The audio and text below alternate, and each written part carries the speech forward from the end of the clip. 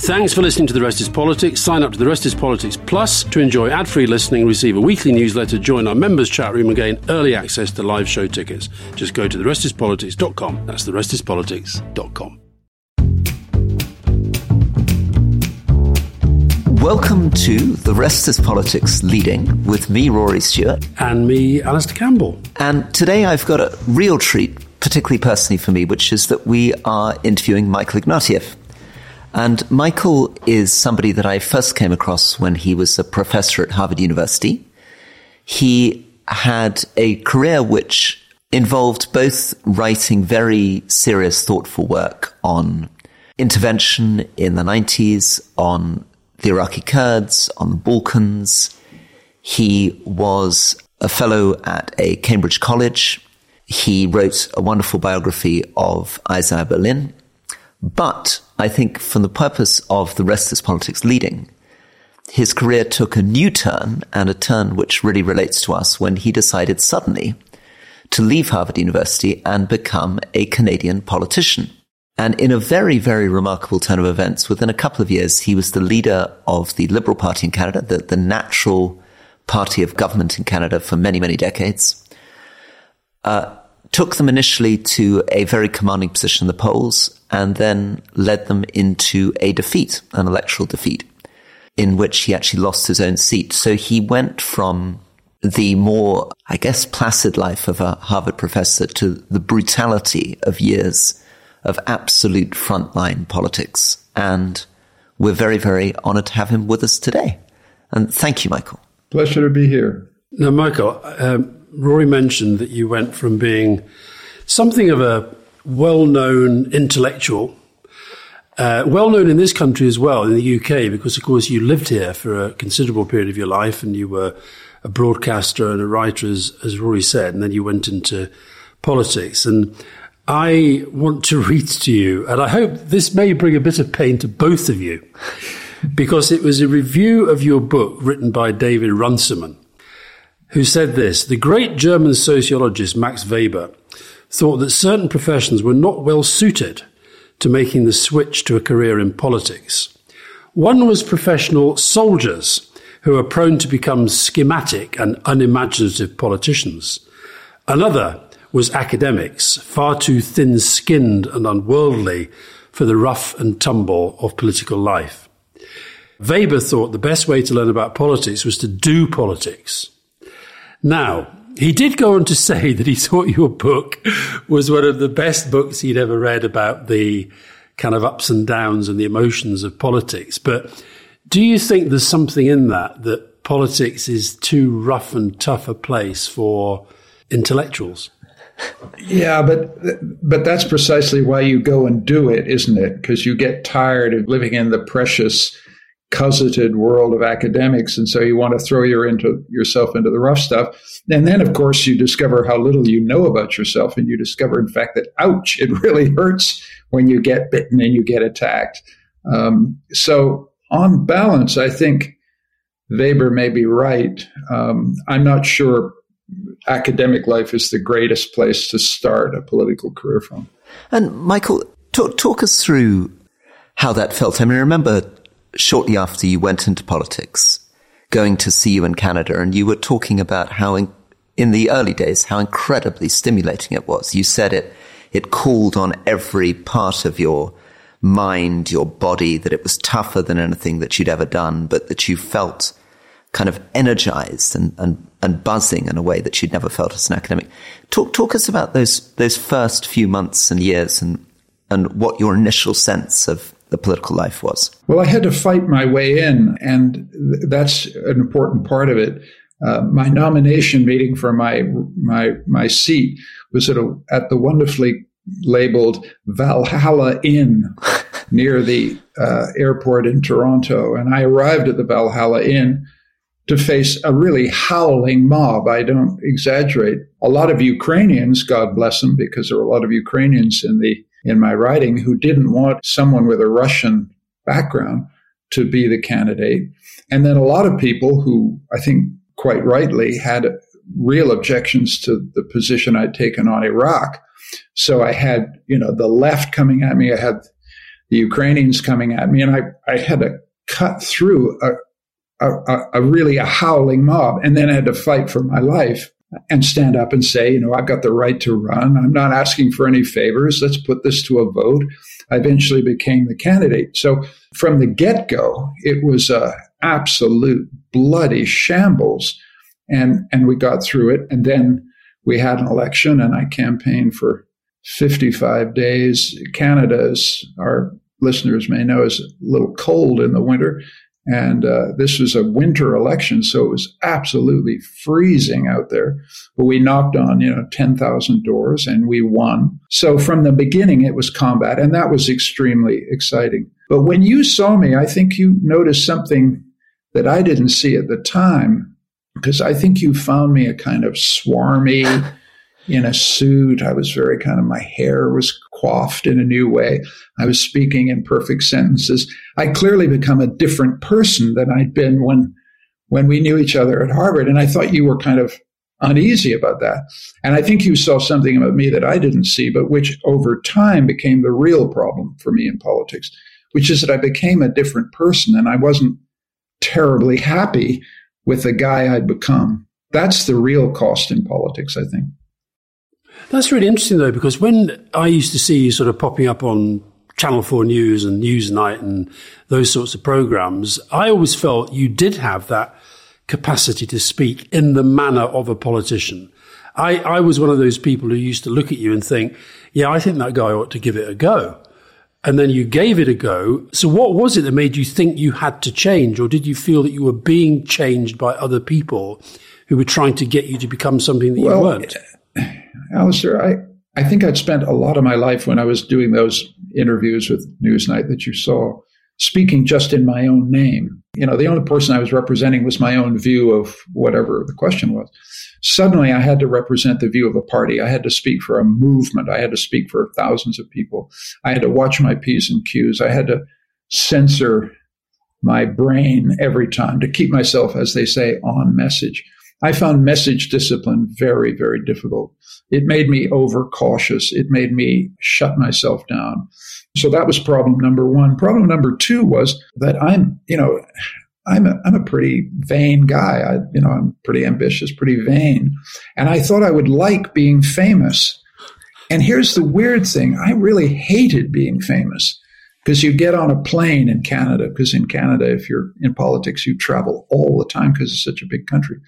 And you'd sit in the plane and people would be coming on board. And every time they saw you, they'd notice you and recognize you.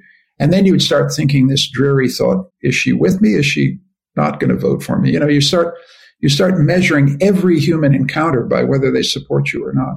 And I found that very difficult. And I found it very difficult to be with my wife and want a little downtime, a little quiet time, and a little cry on her shoulder time. And you were never off. You were always in public view. And I found that stuff slowly became more and more difficult to support.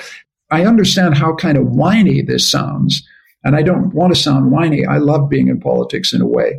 But let's be honest about the price it exacts. And it began to exact a higher and higher price. Michael, a lot of that, I feel, and it's lovely to hear you say that there's an element of vanity in this too, because I'm sure that's true for me too. One of the reasons I get uncomfortable with people praising me or coming up to me is partly to do not with humility, but vanity. I wanted just to touch on another thing you sometimes said, which is that one of the lessons you took was that in politics, people don't want to hear you think aloud. As an academic, you're having to think aloud. They want to hear your conclusions. Can you tell us a bit about that? Oh, yeah. I mean, one of the great skills in politics is what we call in Canada skating. If you're asked a tough question on a really important public issue, and you absolutely don't know what you bloody think about it, or you haven't worked it out, so you skate. You kind of circle around the ice, or to use another Canadian metaphor, you rag the puck. That is, you take the puck and you kind of circle around and you just hope they'll kind of go away. Whereas if you think aloud, you actually go at the question and you try and answer it. And you say, on the one hand, on the other hand, you do what an academic does, which is to measure up the probabilities, the consequences. You try and think it through, which is what academics are very good at. That's lousy in politics. People don't want to hear that in politics. What they want to hear is leadership. They want to hear what you think. So in politics, you have two difficult choices. Either you have to know what you think, which is usually the message, and you just stick with it. And then if you actually are unsure, you don't want to show that part at all. So you kind of skate it. And this conflict between these two positions is very difficult to maintain. And I found myself often wanting to think aloud, but it's not what people want to hear. They don't. And yet, Michael, if you think of the current crop of world leaders at the moment, I would say the one that gets closest to being defined as kind of having very high intellect and would probably in another, if his life had taken a turn, would have been an intellectual, is Macron. And Macron, famously, en même temps, he was the guy who kept saying, well, yes, this and yes, that, and here's the synthesis. And that, in a sense, is what made him the phenomenon that he became. Now, he's having a really rough time now, for sure. I just wonder if you, looking at world leaders now, do you see anybody that you think actually maybe is the antidote to what you've just said? I would suggest Macron is. It's very interesting. Yesterday, I was talking to a friend in France, and I said, what do you think of Macron? And she said very shrewdly, she said, the problem with this guy is that he isn't a politician. He isn't fundamentally a politician. He can't, which means he couldn't go into the Assemblée Nationale and get a deal on that pension reform. And there was too much en même temps, on one hand, on the other. There's too much kind of Jupiterian presidential, let me lecture the French people what is in their interest. He wasn't a politician, and a great politician doesn't give people lectures. A great politician understands his business is to find that narrow place down the middle where you can get just enough votes to get by till tomorrow morning. And everybody despises politicians these days, but those are the politicians I really admire. And so if you had to ask me someone I really admire at the moment, weirdly, against all my instincts, is Joe Biden, simply because he got deals that nobody thought could be done.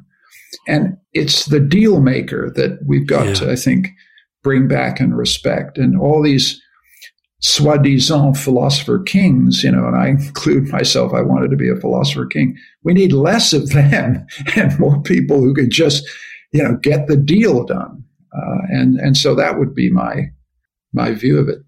Like, what's your take on populism and what the proper response to populism is? Well, it's complicated for a guilty reason. Somebody listening to me would think, oh, he's just a member of the liberal elite. Harvard, Oxbridge, father was a public servant, on and on. So when we look at populism, what we have to understand is they're coming right at us. They're coming at these liberal elites who've had a pretty good run from the 60s onwards, often did some very good things, understood the economy in a way that had never been understood before. We've had better economic management from the mid-60s onwards than in any period in history. So the liberal elite can be kind of proud of that in a way.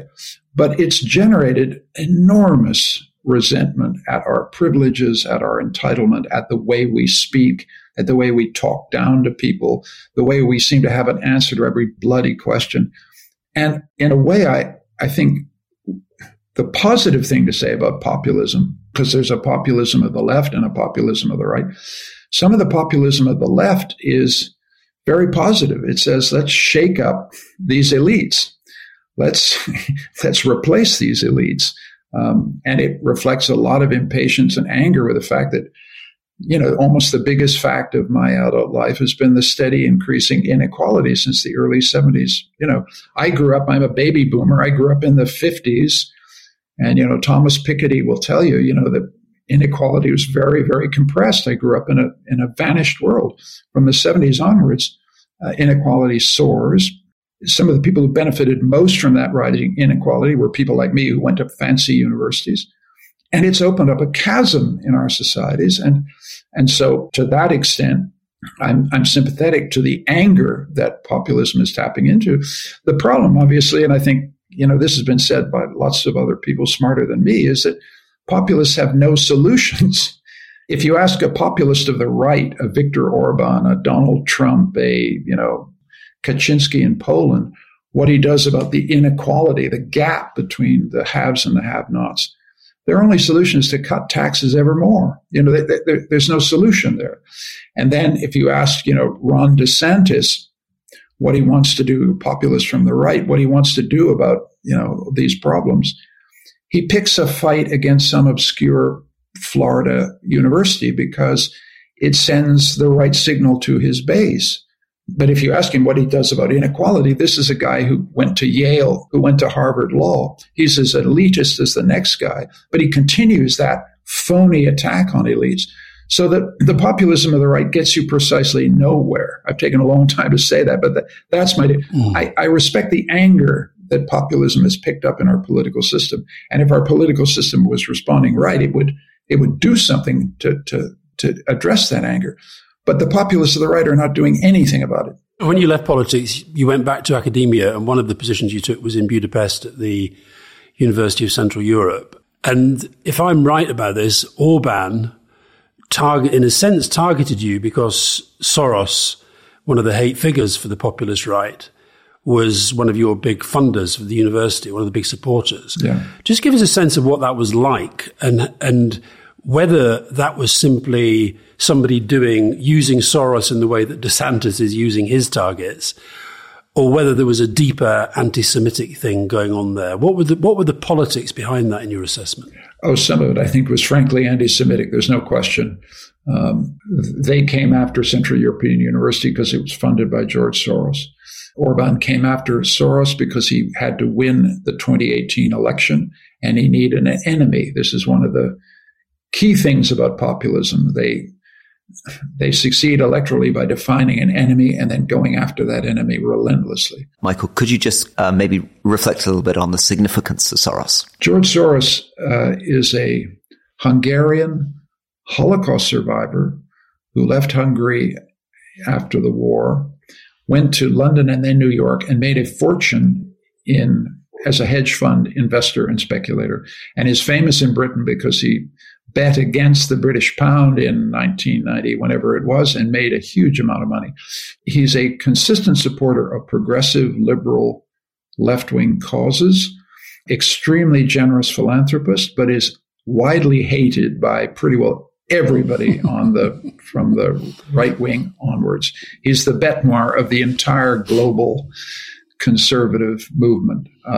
And he's the founder of the university that I was asked to lead in Budapest, and then Orban led a campaign against him, which eventually led to our expulsion. And I think set up something that has now, I think, spread more widely. Orban has become a kind of leader of a global conservative international that includes DeSantis, that includes Kaczynski in Poland, it includes Marine Le Pen, to whom he's given a loan. So it's a big deal. And conservative politicians from the United States make a beeline to Budapest to learn from the master, because he's been in power for 13 years and he's perfected all these anti-liberal, anti-intellectual, anti-Jewish tropes. The thing about the anti-Semitism, though, Alistair, is that it's anti-Semitism that denies that it's anti-Semitic. If you went to Victor and said, hey, come on, what is this? This is complete vulgar anti-Semitism. He would say, he would literally say, some of my best friends are Jews, and he would angrily deny that he's anti-Semitic. So it's 21st anti-Semitism. It's anti-Semitism without anti-Semites, and it's anti-Semitism without Jews, since most of the Jews in Hungary were exterminated. So it's a very vicious phenomenon. So it's basically, it's back to your point about they're just defining an enemy that can be made a hate figure. Because were you in Hungary when literally you could barely move for seeing posters of George Soros? What was that like? Well, it was very difficult to run a university where your founder is on every billboard in town, on every billboard in the subway, on every billboard on the roads to the airport, everywhere. There was a billboard that said, "Don't let George Soros have the last laugh," with a smiling picture of our founder. And if you said to people, look, don't you realize that in the 30s, the Nazis had one steady theme throughout their campaigns against the Jews, which was don't let the Jews have the last laugh. Yeah. And so if you said to Fidesz people, don't you realize you're reprising, anti-Semitic tropes from the 1930s? They were stunned, baffled. Yeah. So this is the vicious new mix of 21st century politics that I saw firsthand, and it's extremely dangerous. And God, I pray that it doesn't spread to the United Kingdom or anywhere else. Michael, do you think there's something inevitable about this, that somehow social media, Twitter, Facebook, 2008 financial crisis, the humiliations of Iraq and Afghanistan, the rise of China, that there are kind of big structural features which mean that we have entered an age of populism and which will make it extremely difficult for old-style politicians, the technocratic centre, to actually defeat this, that there's whole features of our society which just give people like Orban and Trump the advantage in almost every election? Well, I hope you're wrong, Rory, but I fear you. I fear you may be right. It's clear that the tectonic plates are moving, and that the kind of centrism that I've lived by is under enormous pressure at a time when we need what I said much earlier. We need politicians who can get the deals done that get us successfully to tomorrow morning. That's not what people want. They want people with big answers to big questions, even if they're the wrong answers and the wrong questions, because we all feel the tectonic plates shifting. And the social media element means that we're looking for enemies.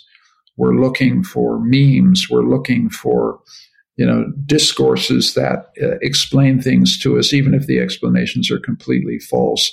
I am a bit worried by what social media has done to politics, like everybody else. I mean, to give you the flavor of it personally, my wife would say to me, "There's one thing, Michael, you are not going to do through your entire political career, which is to look at your social media feed, because you won't want to get out of bed." And that was true. And the paradox, which we need to remember, is that in 5 years of politics, which wasn't very successful, I must have shaken 30,000 hands, and I never, with 3 exceptions, met anybody who was personally offensive. Whereas in the digital sphere, it was offense and malice and viciousness the whole time. In many ways, the key feature of modern politics has been digital disinhibition, the ways in which, because on the internet, as they say, nobody knows you're a dog. You could behave like a dog on the internet. And that's had a terrible effect on politics, because politics used to be governed by the codes of civility that determine everyday social intercourse. And everyday social intercourse is kind of holding together. I doubt both of you folks are famous people, but I doubt that people are screaming at you in public. They may give you a hard time on the internet. They're polite, and the civility and politeness of contemporary life is still just intact. But underneath it is this digital world, which is just completely out of control. Yeah, but then the other difference, Michael, is, of course, some of the top dogs, Trump, for example, and to a lesser extent somebody like Orban, they actually behave in public as they want their supporters to behave online. They give them license to do that. You mentioned what it was like with the campaign against Orban, but also the sense of Canadian politics is being maybe less rough. That's true. Than, say, the United States or Australia, the United Kingdom. But I was looking up some of the campaign ads that were run against you. I've got to say, they were pretty effective. I thought that were, pictures of you all over Canada and it just said, "Michael Ignatieff, I'm just visiting." That was pretty effective, because that was basically saying, this guy's lived abroad most of his life. He's a citizen of nowhere, as Theresa May might put it. Yes. And he's coming back to try and then the other one they had was, "He didn't come home for you." Yes. So how did you react to that? And how effective was that as an attack line? It was devastatingly effective. It was the largest campaign spend in the history of Canadian politics directed at a leader. And I made a couple of fatal mistakes. One of them is because I'm an elite patrician and a snob, I thought, I'm not going to dignify that with an answer. Ali, you would have been the first to say that's the stupidest mistake you can possibly make in politics. And I made it. I didn't dignify this. I should have fought back, because essentially Stephen Harper, the Conservative leader, was saying, I get to define who's a good Canadian, who's a bad Canadian. There are 2 or 3 million Canadians living outside the country. I was merely one of them. And attempting to target me as a bad Canadian because I'd, actually had some pretty interesting jobs in other places. I never held another passport other than Canada, ever. I never will. And I was attacked by people who, it turned out much later, held American passports. So it was pretty disgusting. But I made the elementary mistake in politics, which is not to come right back at them with a counterpunch. And I paid the price. And it was wonderfully effective. And I still meet people who say, oh, you're just visiting. When I come back to Canada, they say, oh, you're visiting. Nice to see you. So you live with that. You live with your mistakes and you move on.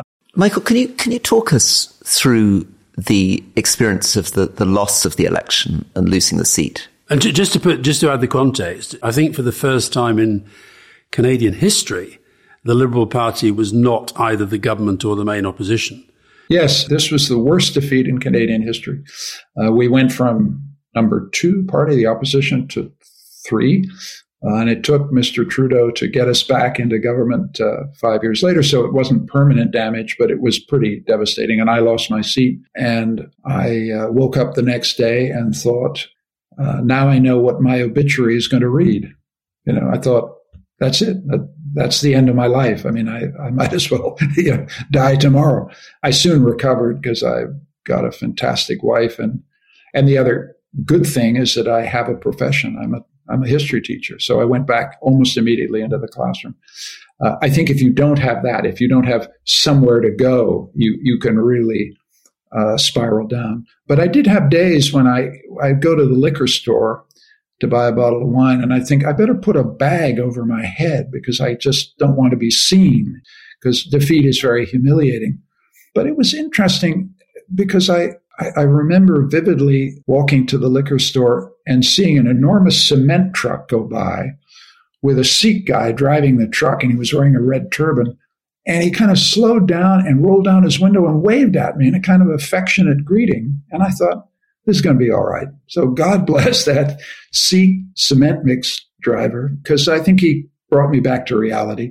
And the reality is most people don't care. I mean, it's a dramatic, horrifying, shameful loss for you, but most of the public either doesn't care or they think something interesting, which is you tried to do a dirty job, you got defeated, but it was honorable to put your name on a ballot. And that is where I've come out. I've come out thinking, there are a lot of things worse than defeat in politics. And, what would be worse for someone like me would be not to have done it at all. And I still feel that. What did you learn about yourself in that process? I think I learned I'm not bloody good as a politician. That's what I learned. I mean, I think, and I came out paradoxically with much greater respect for the few people who really are good at politics, who don't find message discipline painful, who aren't always yearning to express themselves, who don't really, this is the key thing, who don't really care at some inner level what other people think of them. I mean, the great, enormous strength of a great politician is that he can endure months, even years of attacks and criticism and carping and bitching. Or even enjoy it. And even enjoy it. And I just wasn't cut out for that. I'm actually, I think, a pretty tough guy in a way. I'm pretty resolute, but I really found that difficult. And I admire people who can put up with that and above all, retain their sense of humor. I got very humorless about it towards the end. The great politicians laugh it off, and it's really wonderful and life enhancing to see them do that.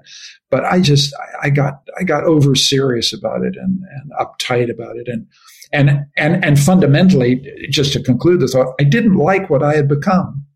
And I like myself, I mean, within limits, I like myself better now that I'm out of it. So I worry, though, sometimes that the personality that you have to develop in order to endure the campaign, win the campaign, can unfit you for government. So in a UK context, Boris Johnson is astonishingly good at laughing off the attacks. Liz Truss was incredibly good.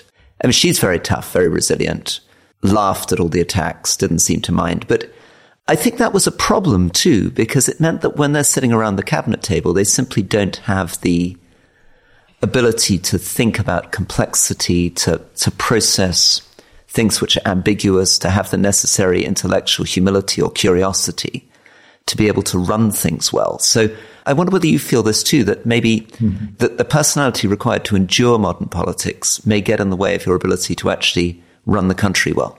Boy, I never got close to running the country. I was in opposition the whole time, so I never actually knew. You actually got around the cabinet table, and Ali helped to run a government for a decade. I didn't get close, so I don't know what governing would take, but I sense that you're right. I found opposition didn't prepare me for anything other than, getting used to getting beat up all day. And that wasn't bad. I mean, don't cry for me, Argentina. It toughened me up in a way that I think was useful. But I think you're probably right. Our political system does not train us to govern. I think I remember Tony Blair saying when he came in 97, it took him the better part of a decade to understand how to actually govern a country well. And I think that's a real problem. But I think it's an intrinsic problem. I mean, if you think back to one of the most dramatic transitions of all was, Franklin Roosevelt dies in early 45 as the war comes to an end.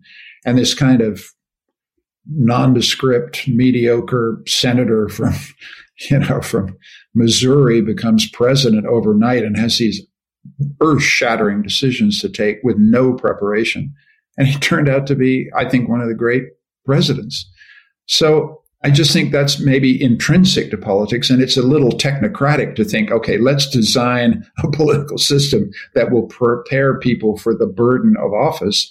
The burden of office is always unexpected and frightening and scary and tests you to the limits, which is precisely why over and over and over people seek elective office, because they want that challenge. Go back to your life as an intellectual. One of the things that we talk about on the podcast a fair bit is the sense we both have, I think, of a lack of ideas, a lack of new ideas being generated. Do you agree that that's a problem, not just in politics, but in the world more generally now? And what's your sense of where new political ideas can come from? I think I'm supposed to say at this point in the proceedings, because I'm an intellectual, that we need more ideas. I'd like to see competence. I'd like to see just steady, incremental delivery so that people have more confidence that politicians know what the heck they're doing. Every time we have a victory, that is every time, for example, COVID is well managed, it incrementally boosts or deals with what I think is the salient problem, which is the gulf between the political elite and the electorate, this enormous sense of suspicion, which is fed by social media.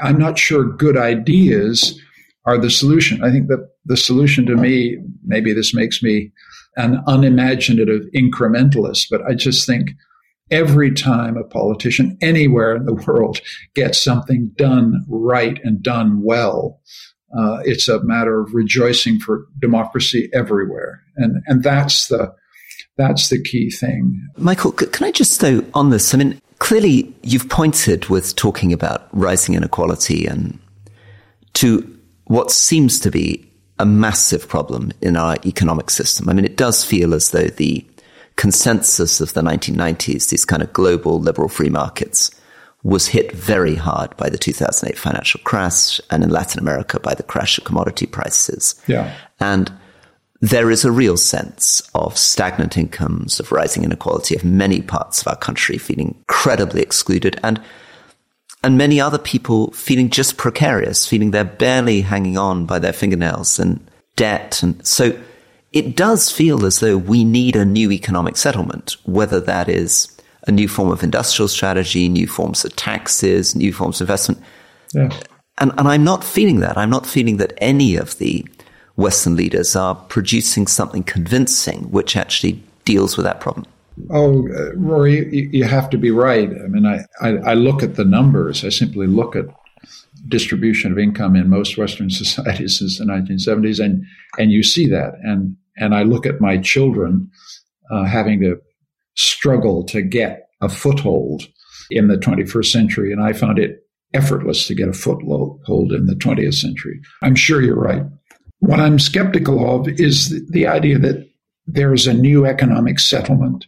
What I'd like is persistent, bold experimentation, as Roosevelt said, at which you try one little thing, and if it works, you make it bigger and you try and scale.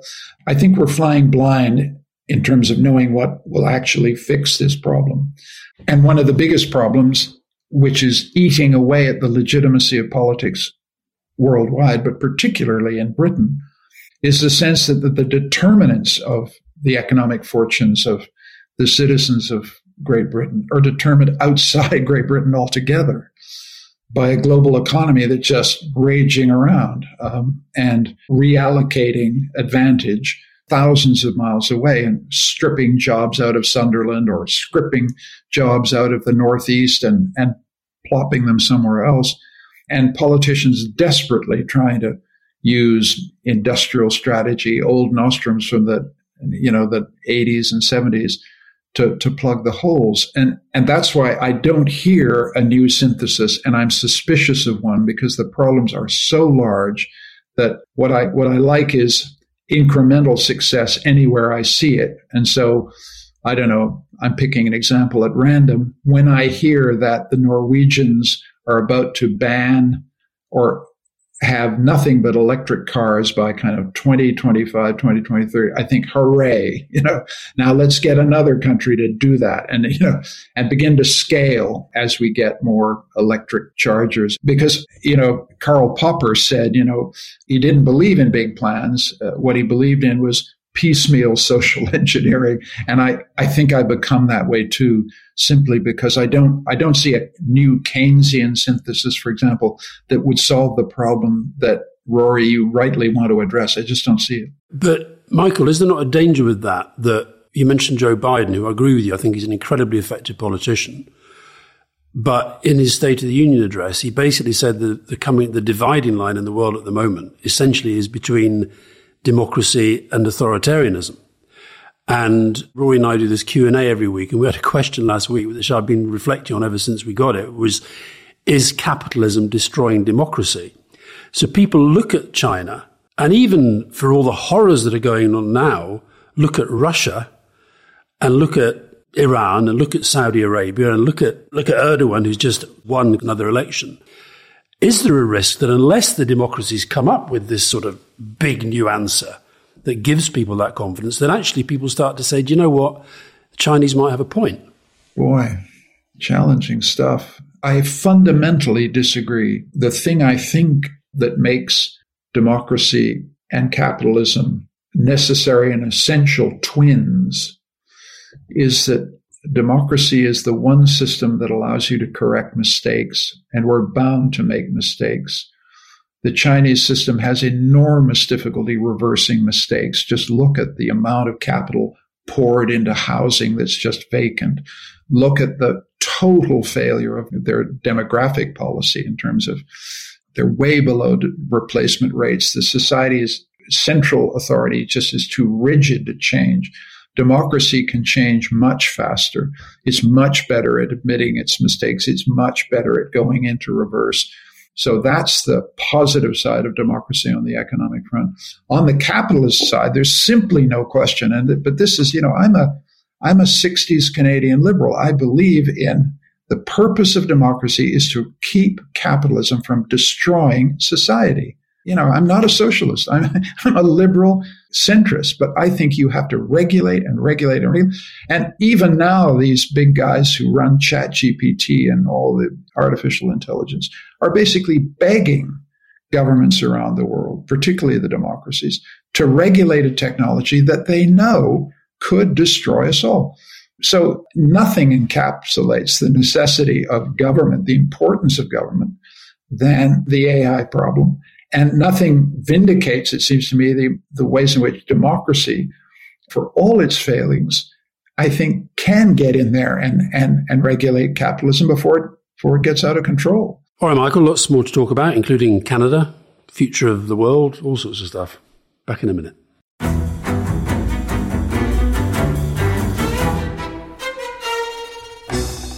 I'm Anthony Scaramucci, former White House Director of Communications and Wall Street financier. And I'm Katty Kay, US Special Correspondent for BBC Studios. I've been covering American politics for almost 3 decades. Welcome to The Rest is Politics US, brought to you by Goalhanger. Go on, tell us, were those donations you made, like Obama in 2008, was that idealism? Were you hoping to get something out of these campaigns that would serve your own business interests, for example? So I think this will either make this podcast incredibly successful, Katty, or people will be horrified and they'll shut it off right now because I'm going to be very real with you. The Obama donation, I had gone to law school with President Obama. We were not classmates. I was a few years ahead of him. It was 2007. He was then Senator Obama. I had a check in my breast pocket. I went over to the senator. I said, Senator, you and I didn't really know each other in law school, but I'm about to hand you a big check. Can I lie to my friends and tell them that you and I knew each other in law school? Well, Obama looks at me, had the best smile in American politics since Jack Kennedy. Forever. Yeah. He lights up. He looks at me and says, I'll tell you what, if you double the amount of the check, we'll take it back to Hawaii. Okay. And I looked at him. I said, you're done. I had another check in my pocket. I ripped it up. I doubled the amount of the check. And I'm going to tell you right now, I've been to more White House Christmas parties during the Obama administration than the Trump administration. In this pivotal year for the United States, democracy, and world affairs, Britain's biggest podcast, The Rest is Politics, is launching stateside. Uncovering secrets from inside the Biden and Trump inner circles and how they shape the world's most important economy, but also the global economy too. New episodes are released every Friday morning. Just search The Rest is Politics US wherever you get your podcasts.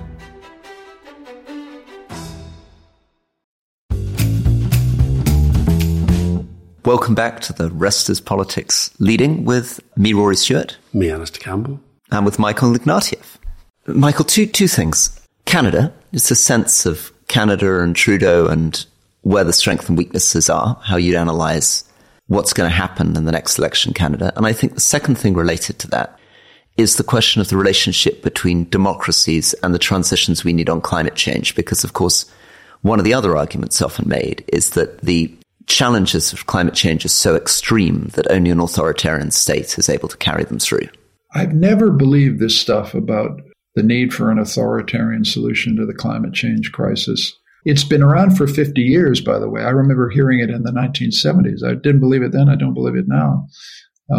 What I see around me in my lifetime has been a vertical climb in public consciousness of the environment, a vertical climb in the search for alternative technologies. We're in the middle of an epical energy transition that has been basically driven by markets.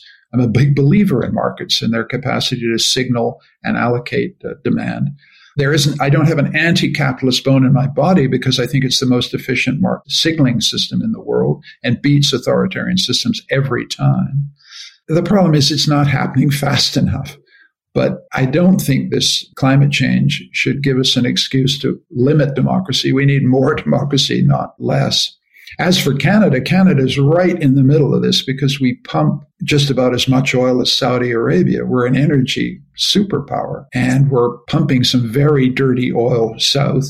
And our national income depends crucially on it. The issue divides the country deeply because, all the oil is pumped out of Alberta and the rest of the country prefers to virtue signal and say, we want to have a nice, free, green future, when in fact we're all sustained by the petrodollars we earn from Alberta. So energy policy is a national unity problem in our country in a way that it is in many other places. And frankly, I just don't know how we're going to solve it, except to persuade Albertans, one Albertan at a time, that we have got to move us into a sustainable future. And there are some signs in Alberta and other parts of our country that we're beginning to get the message. We're on a hiding to nowhere if we stick with fossil fuels indefinitely.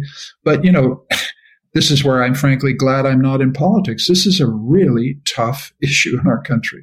And we're going, I think, as fast as we can, but we're not there yet. Trudeau is one of those guys, it seems to me, who is pretty respected around the world, but has he yet got into that position where a lot of leaders get to where they're more respected abroad than they are at home?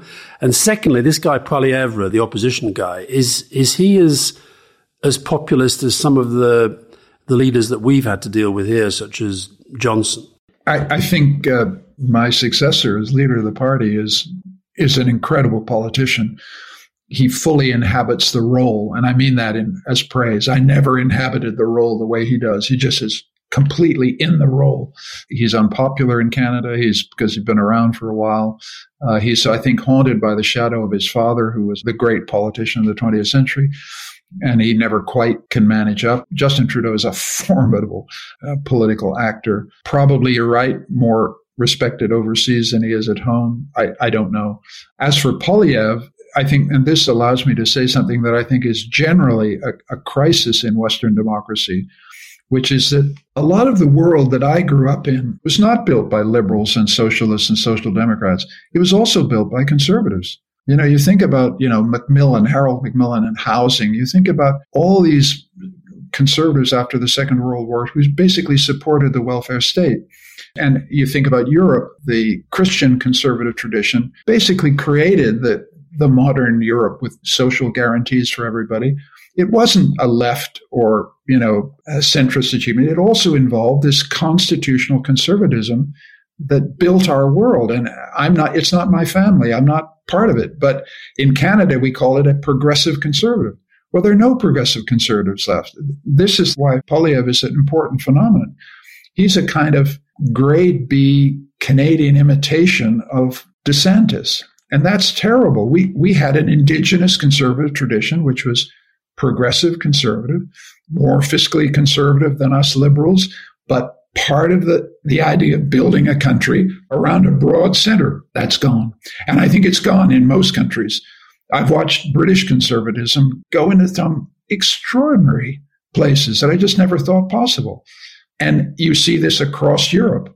Michael, why is that? I mean, why has British conservatism gone in a weird way? Obviously, it resonates with me because I feel that I'm one of the victims of this, but is it something about our age? Is it never going to come back? Are people like me doomed? I mean, what's going on? Rory, I never thought you would ask me that question since you're one of the world's living experts on that one. I think some of it is top-line stuff.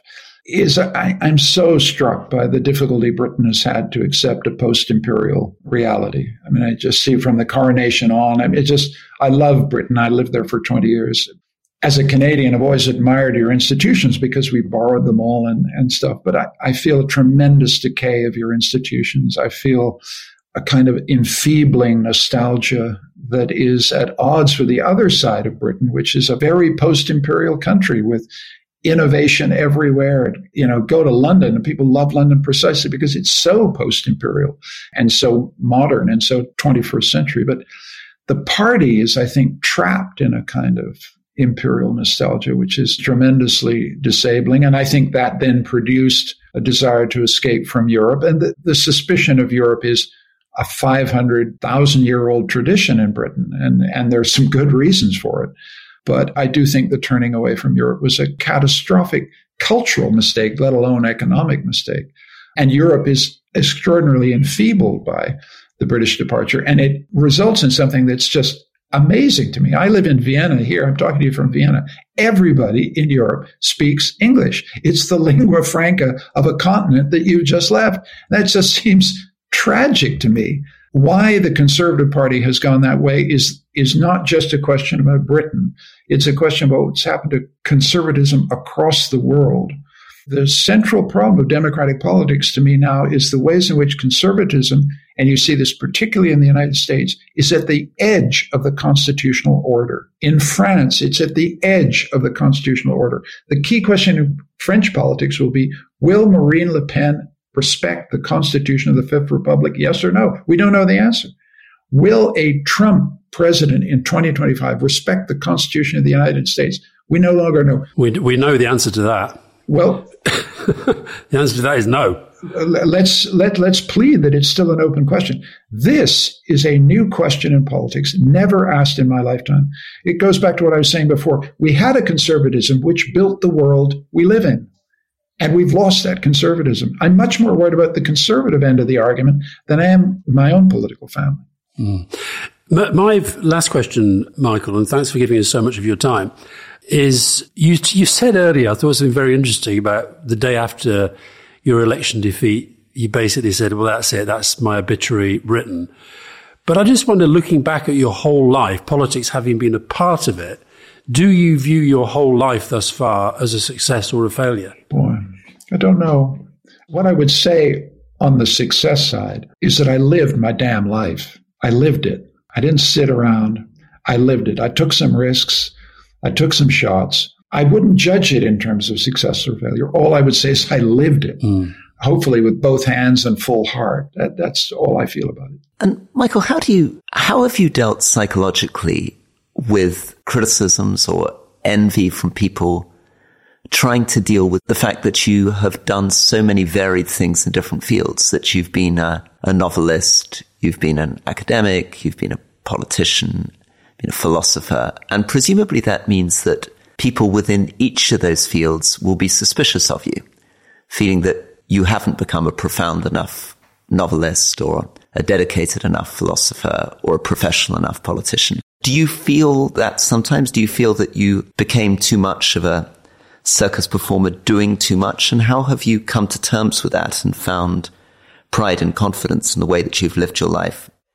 Well, that's a question you must ask yourself, because you've been incredibly successful at a range of different things. But you're exposed to what I get exposed to, which is jack of all trades, master of none. And all you can say to that is this is about who you are, your deepest temperament. It's just who you are. I mean, I often wish I'd sat in a monk's cell for all of my life and written some absolutely beautiful masterwork, but I didn't, because I'm not a monk. I didn't want to be in a cell. I want to get out and see the world. The key point is, provided you're prepared to pay the price, whatever the price is, for doing a lot of things, and part of the price is people being envious or jealous or saying, well, he's really not very good at that. Provided you're prepared to pay the price, the full freight, fine. Michael, lovely to talk to you. That was great. Lovely to talk to both of you. Thank you, Michael. That was lovely. Bye-bye. So, Alistair, it was a weird interview for me because it's one of the first times that we're interviewing someone that I know much better than you do, whereas obviously with Tony Blair and Jonathan Powell, they're your friends. What did you think of him?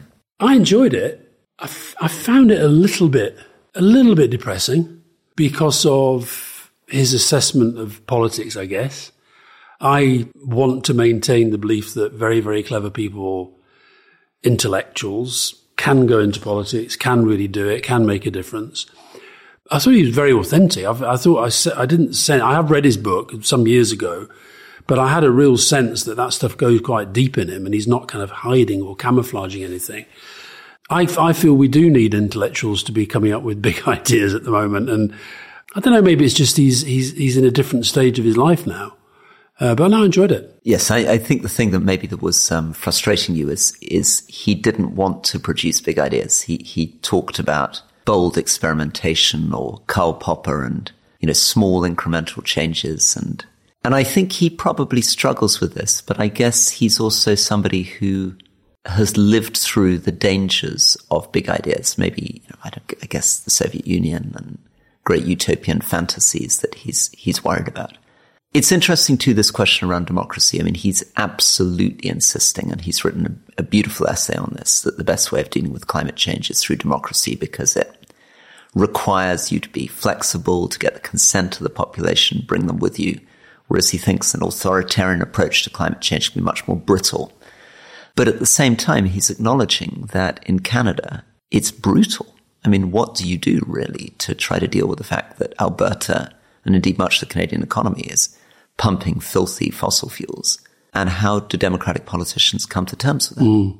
And if you just bring that to the UK for a moment, Keir Starmer having come out with a pretty bold announcement on oil and gas in the north of Scotland, the political fight back on that is already started and is becoming quite strong. I guess what we saw in Michael was the conflict between A little bit with Kate Raworth, but he did actually go into politics, but it's the conflict between idealism and a sense of, I know what I want the world to be, I know what I want to do with power, but then when you get into power, feeling you have to become something different. And I guess I think there are lots of people in politics who are very, very clever who can do that. You know, my old boss would be one of them. Clinton would be another. Macron, I think, up to a point. There are lots through history who have done that. But I guess what he's saying, and which reflects something that we talk about a lot, is that it's just become a lot harder to do. Yes.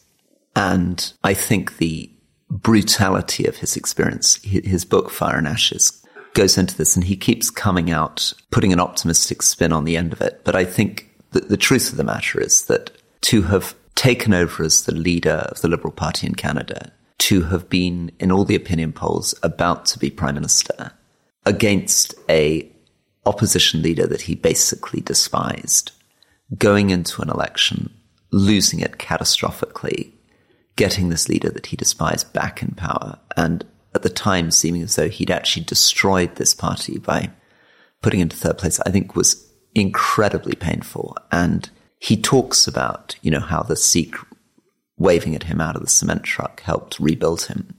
But I think anybody listening can pick up the fact that the scars were really, really brutal. Oh, yeah. And it was such a catastrophic defeat. It was so big. It's almost impossible to imagine the scale of that defeat. When he mentioned the Sikh cement truck driver, an image popped into my head. I remember after Neil Kinnock lost to John Major in 1992, and Fiona and I went with Neil and Glenys and some other friends and relatives of Neil, and we were down in the West Country. And I can remember we were out in this little village, and it wasn't long after the election. And we were in this little village in a very, very Tory area. And virtually everybody came up to Neil and said, "I'm so sorry for what happened. I voted for you." and after about half an hour of this, Neil sort of sitting there says, "I'm really surprised I'm not Prime Minister, because I mean, this Tory stronghold, everybody voted for me." But I think Michael was right that people, they don't necessarily want to pile on the agony. But I think for him, I don't know how you recover from that. And it was interesting, his answer to the question about whether he saw his life as a success or failure. He sort of said he'd lived his life. He didn't really want to go there, did he? He was obviously a very successful academic. It's a very interesting question you asked there. That was quite a kind of profound question. So I'm going to maybe end this little reflection by turning it around on you. And it was a question that fascinated me. Is it a question you sometimes ask yourself? I mean, do you think of your life as a success or failure? How would you answer that? I won't decide until shortly before I die. I do think a lot about that thing about thinking in terms of obituary. I know what the first paragraph of my obituary is, and it has Tony Blair in the sentence. No matter what I do, it's not going to say Alistair Campbell, who topped the UK podcast charts for a long time with Rory Stewart, died yesterday, is it? It might be down paragraph 8. But so I think I've had a good life and a really interesting life with a lot of success and a lot of failure en route. But I'm one of those people that I don't actually believe in that life is about the pursuit of happiness. I think it's about the pursuing of fulfillment, and you get that in all sorts of different ways. And I thought your question about jack of all trades was interesting as well, because I'm seen as a political figure, and I've never actually done what you and Michael have done, which is go into elected politics for reasons that we've talked about. So yeah, I'd say I think when just before I die, I'll say, well, that was quite good. I enjoyed that. That was all right. I did quite a lot. But I don't think you can say success or failure until you're close to the end. Very good. My final question to you, though. Okay. Did you agree with Max Weber about soldiers not making good politicians? I think Weber is fascinating. So there's this amazing essay by Max Weber called Politics as a Vocation, where he basically makes the argument for what today we'd call the professional politician. He's very doubtful about the idea of people going into politics later in life, having experience elsewhere. And as you're absolutely right, he makes this point about soldiers being too rigid.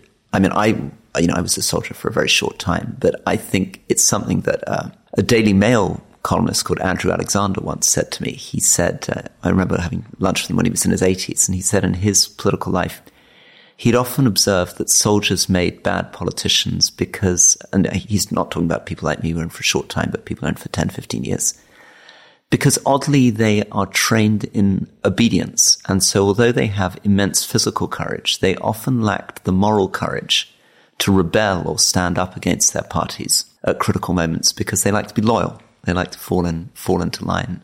I also think that somewhere in this Weber story that you've raised is this question about integrity, because Weber's vision of politics is very, very Machiavellian. He basically says that you have to make incredible moral compromises. He almost creates this kind of heroic idea that politicians have to do evil things for the greater good, and he's very dismissive of people who put ethics too centrally in politics. He says, the public realm is completely different from the personal realm. And in effect, you can lie, you can cheat, provided you achieve the greater good. And I'm still desperately trying to resist that. But it may be a bit like Michael's defense of democracy. My defense of integrity in politics may be less about the realities of the world and more about something I've taken from earlier life. But Weber's interesting because he's another one, like Machiavelli actually, who are renowned experts on politics who never became politicians. Yes, well, particularly Weber. I mean, he was a real academic. Yeah. Whereas some of the others that we often read have spent a short time and failed and gone to exile. And that's why I think these perspectives are interesting. So Machiavelli, I think, was briefly a senior member of the government in Florence and then thrown into exile. Burke, the great conservative hero, basically failed as a politician. Tocqueville was a politician briefly and then was booted out. Cicero, again, in some ways, had successes, but ultimately, maybe, like everybody, his career ended in failure. So I wonder whether there isn't something interesting that the really successful politicians, the kind of Tony Blairs of this world or the Bill Clintons, almost because they haven't failed, never quite get the headspace to do the full step back, intellectual reflection on all the features of it. And it's the ones who, a little bit at odds with it, who can see it most clearly. Right, excellent. Onwards and upwards. Onwards and upwards.